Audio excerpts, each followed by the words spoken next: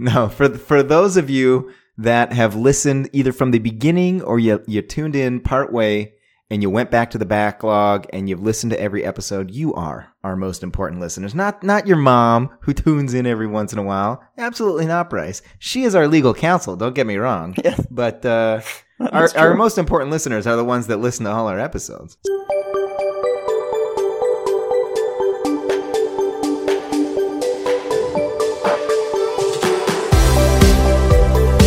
Welcome to ADSP the Podcast, episode 170, recorded on February 22nd, 2024. My name is Connor, and today my co-host Bryce explains the relationship between VIN numbers and the HPX parallel execution model. A lot of problems this morning. You know what problem we don't have? What problem don't we have?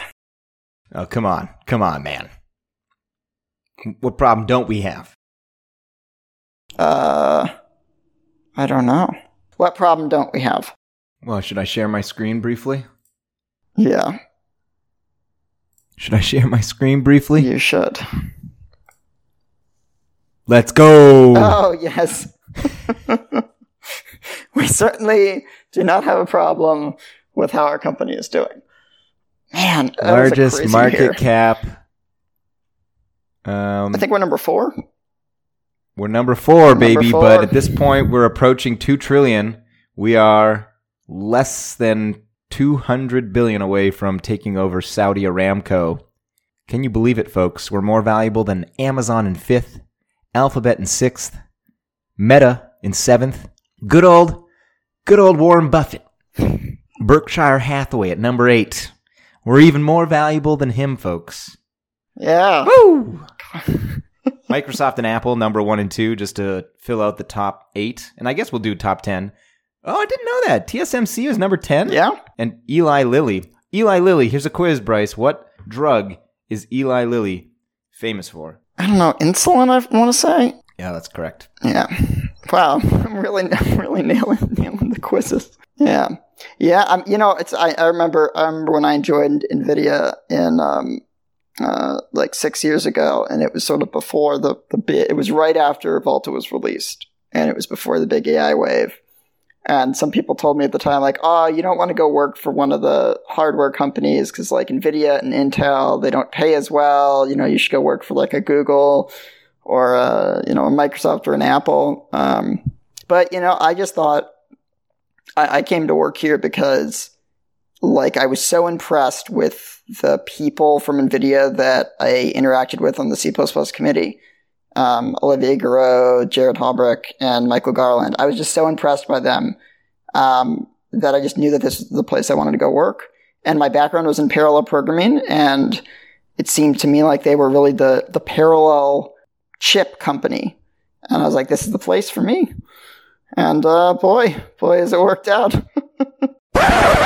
That's up to you. But, here's something you can leave in. So in 2011, when I was just a wee little kid, my parents encouraged me to, start saving. And like, as part of that, they were like, you should take like a couple $100 of your money and, just play around with some stocks just to, don't put all your savings in your own investments of your own choice, but just so that you like learn a little bit about the market and just as a,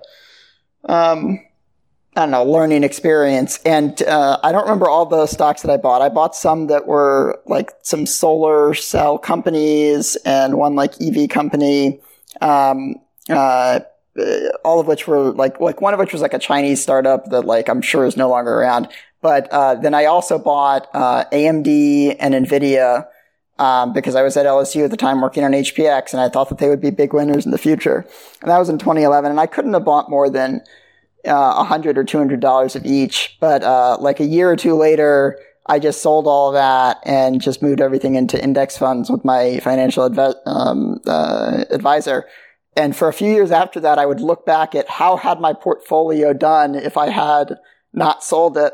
And I haven't done that in a number of years. And I don't even want to know how much, if I had held that $200 of NVIDIA and the $200 of AMD stock from 2011, I don't even want to know how much it would be now. Yeah, it's always hard looking back at that stuff. Yeah. And just for context, because I guess this is, I mean, it's pretty relevant for those that are listening on Friday when this gets released. But we are recording this the day prior to Friday, February 23rd. I'm going to my first in-person company all hands meeting today because I'm in Hillsboro, Oregon, because my girlfriend's here for work, and so I figured I'd tag along and go visit my colleagues who are here, who work on the NVIDIA HPC compiler, and they happen to have the CEO's not doing the all hands here in Oregon, which is one of our satellite offices, but they have like a viewing party for everybody in the local office to tune in to the all hands.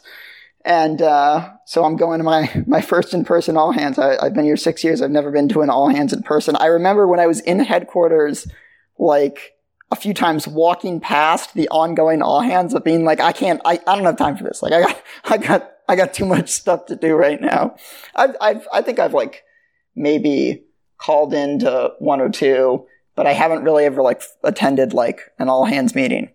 So now I'm going to attend an all hands meeting, and I'm bringing. I got my dog here with me who's traveling with us, and so she's going to come to her first NVIDIA all hands meeting, or her first NVIDIA all pause meeting. All right, so I got one comment to finish, and then I've got a question. My first comment to finish was I was giving some context by the day that we were recording this, because we were talking about market cap. NVIDIA, at least at this point in time, it is 12:15 p.m. EST. So we're mid-market. Market's been open for 3 hours and 15 minutes. We're up 15% right now. So our market cap, we were ranked fourth at the beginning of the day. We'll probably be ranked fourth at the end of the day.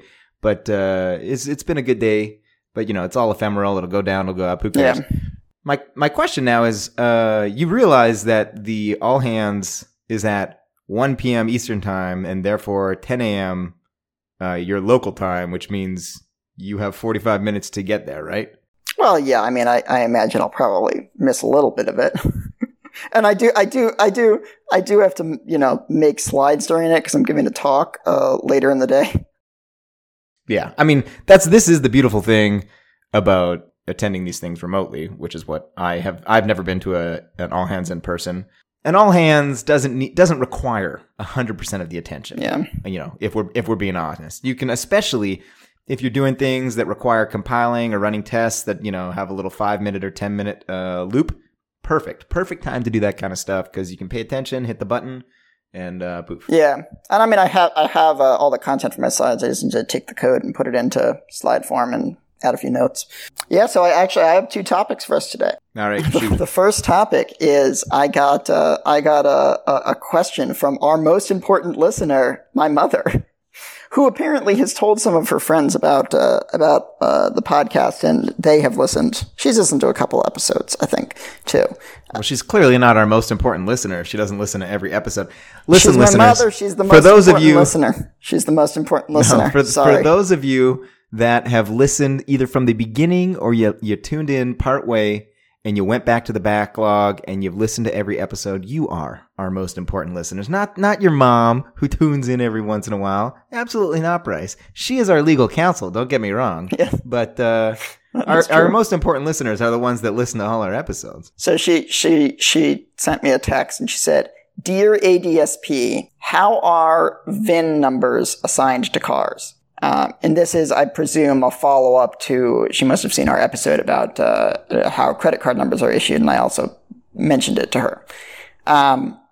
So for those who don't know, every car has a VIN number, which is an identifying number that gets issued to it. So I did a little bit of research on this, and it's not, I think, as interesting an algorithmic question as the credit card numbers, because one of the key things with the credit card numbers is that with the credit card numbers, you don't want them to be issued sequentially, because you don't want them to be guessable, because if they're guessable, then they're attackable, right? Then you can find out somebody's credit card number, and maybe, and if you can find out their credit card number, and if maybe you have some way of telling from this, if they were issued sequentially, then maybe you could figure out roughly when the card was issued. And then if you knew what the typical expiration date length is for that card issuer, then you could figure out, the credit card's expiration date, yada yada. Maybe you could figure out the billing zip code, and then you're able to, to use that card number. So obviously, with credit cards, you need to make sure that they're not issued in a predictable way. But not so much a problem with vehicle identifier numbers. Now, VIN numbers, they tend to differ from country to country, how they're issued. There are some unsurprisingly ISO standards for VIN numbers. I don't think we're going to purchase and look at those today. There's ISO. Ooh, the listeners want another PDF purchase for an obscene amount of money for 12 pages. So there's two standards. There's ISO 3779, which defines the structure and the content in a VIN number, and then ISO 4030, which it says is about location and attachment, which I think is where it should go on the car. They are not just for cars, but also for towed vehicles, motorcycles, and things like scooters and mopeds, etc. There's a couple interesting things about VIN numbers that I think lead to some lessons about programming in general, and in particular designing address systems. So a VIN number isn't just solely a unique identifying number. Just as a credit card number actually isn't solely a uniquely identifying number. The credit card number has some information embedded in it, like, who the credit card issuer is. In the case of a VIN number, you have the manufacturer identifier as part of it.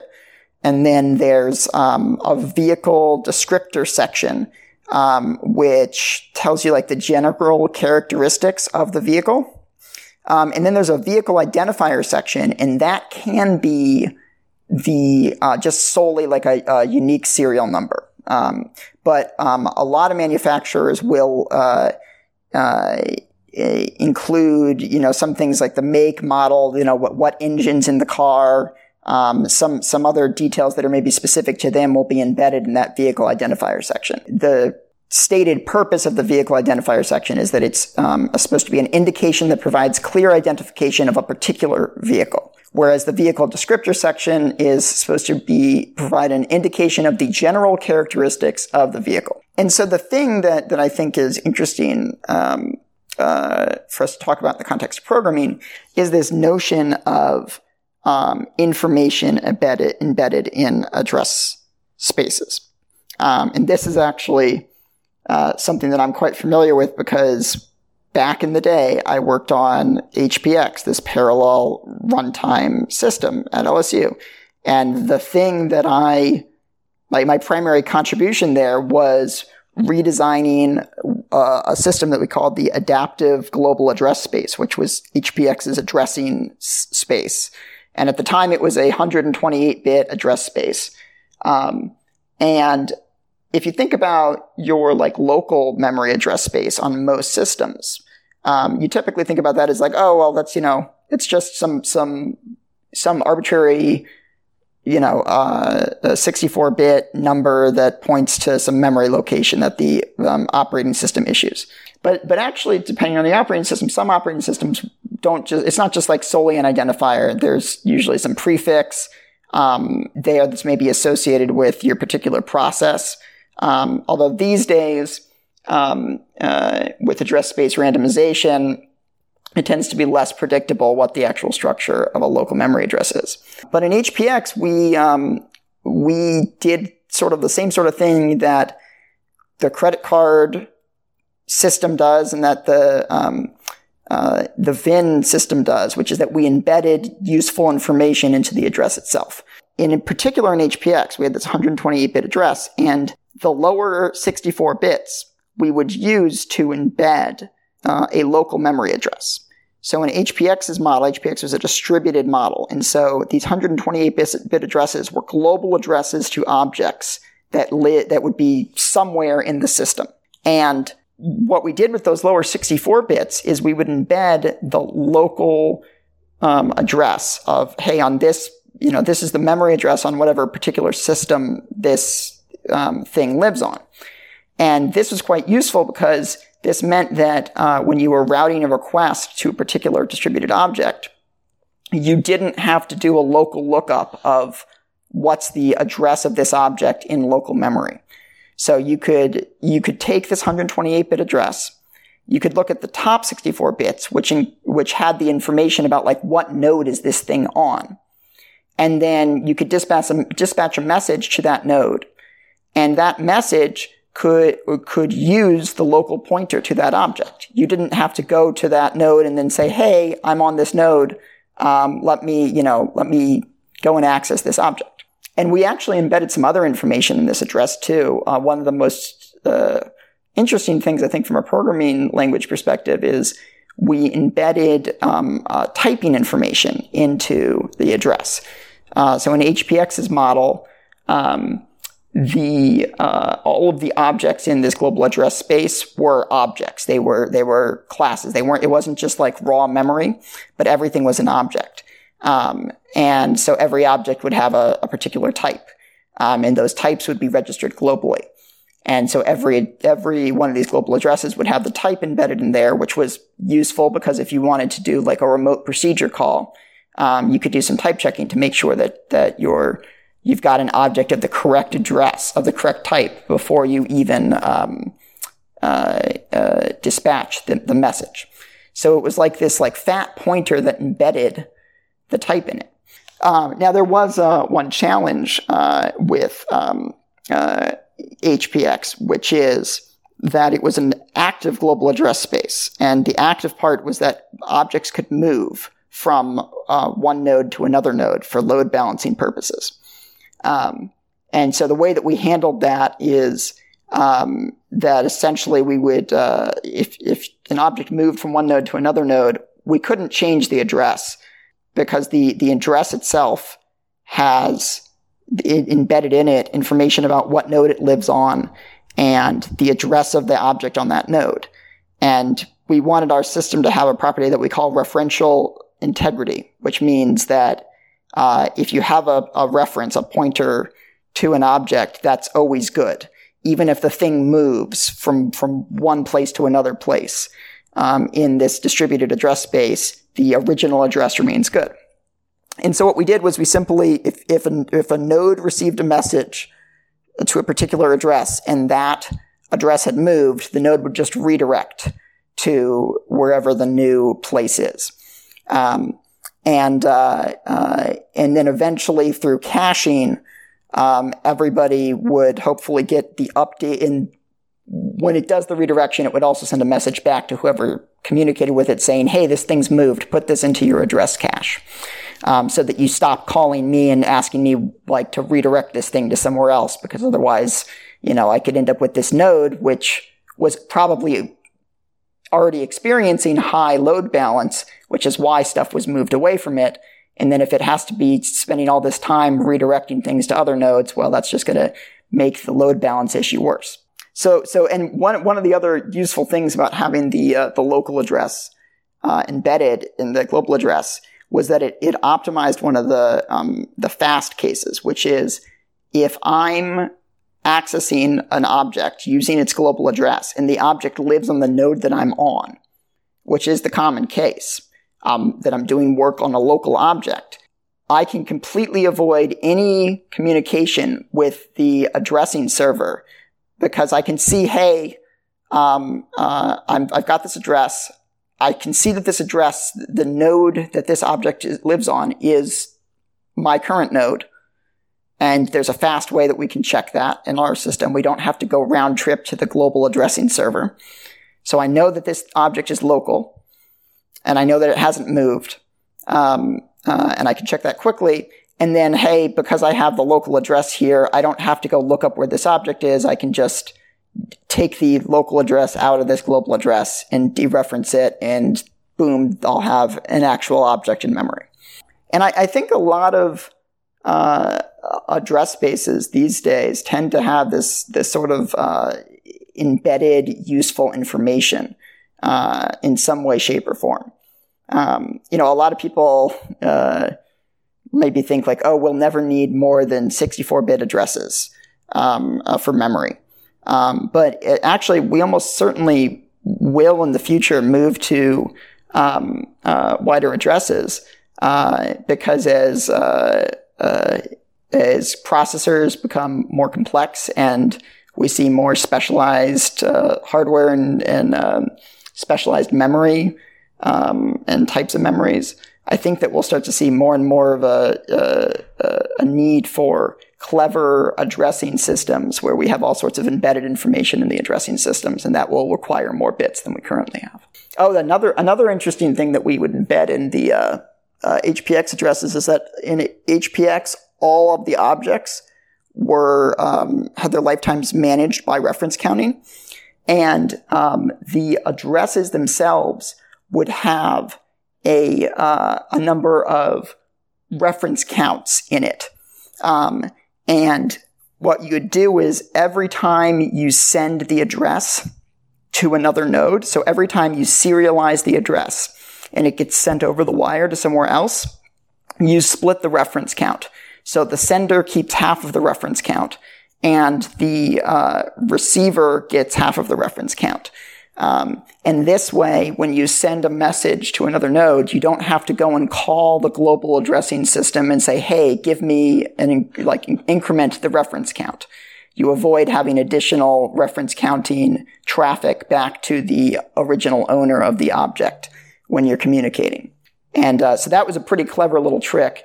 And essentially, that meant that these addresses, while they had this property of referential integrity, when you were comparing these addresses, you had to mask away the reference counting bits because those would always change. Because I could have the address in my in one place where it has 128 reference counts left, and then on some other place maybe I have an address where the same address, but where I only have 32 reference counts left on it. And those two should compare equal because they're the same address. I've just got this couple bits in the address where I'm storing this reference counting information. So it was a pretty cool system. That was some of the best code I wrote, I would say. So this all started with an comparison to VIN numbers? Yeah, to VIN numbers. How much of this complicated HPX fanciness ties back to the VIN number? Well, all of the fanciness in the HPX address system was all about this idea of we're going to embed useful information into an address. So the address is, yes, it's a unique identifier, but it also has useful information. And that's applicable to credit cards and VIN numbers too. Both credit cards and VIN numbers have, this check digit thing where given a VIN number, you can some of the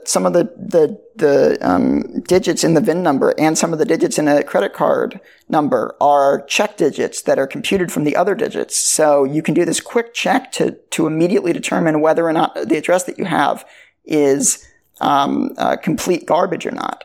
That's a clever use of embedded information. And also, given a credit card number, you can tell who the card issuer is. You see some websites out there where they ask you to select like Visa, MasterCard, or Amex. Well, they don't have to do that. They can actually infer the type of the entity, from the number. Just in the same way that in HPX, given an address, you can determine what the type of the object that it points to is. So what is it about VIN numbers? They're just storing certain pieces of information about the vehicle or the seller or something like that? Yeah, certain information about like the make and model of the vehicle, and the manufacturer. There's a few other things that can be in there. Like you can tell like what the model year of the car. You could tell what type of engine, like what are some of the features of the car? Like is it is it a Mazda 3 with, this engine or that engine? Like which trim is it?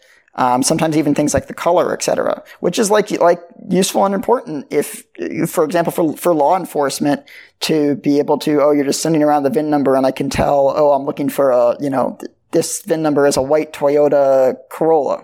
And that can just be inferred immediately from the VIN number without having to go and query some database. Or rather, I should say like one of the key properties of HPX, one of the reasons why we embedded all this information was to avoid having to send queries to a global server or to a server that lived somewhere else.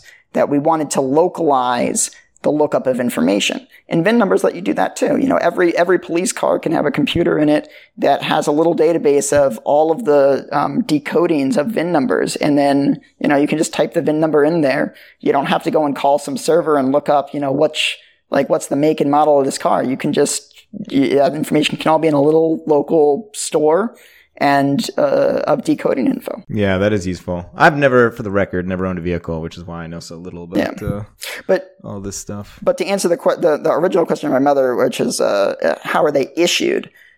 So one, they are assigned when the car is actually manufactured, and most manufacturers just issue them sequentially. And so the number typically, would indicate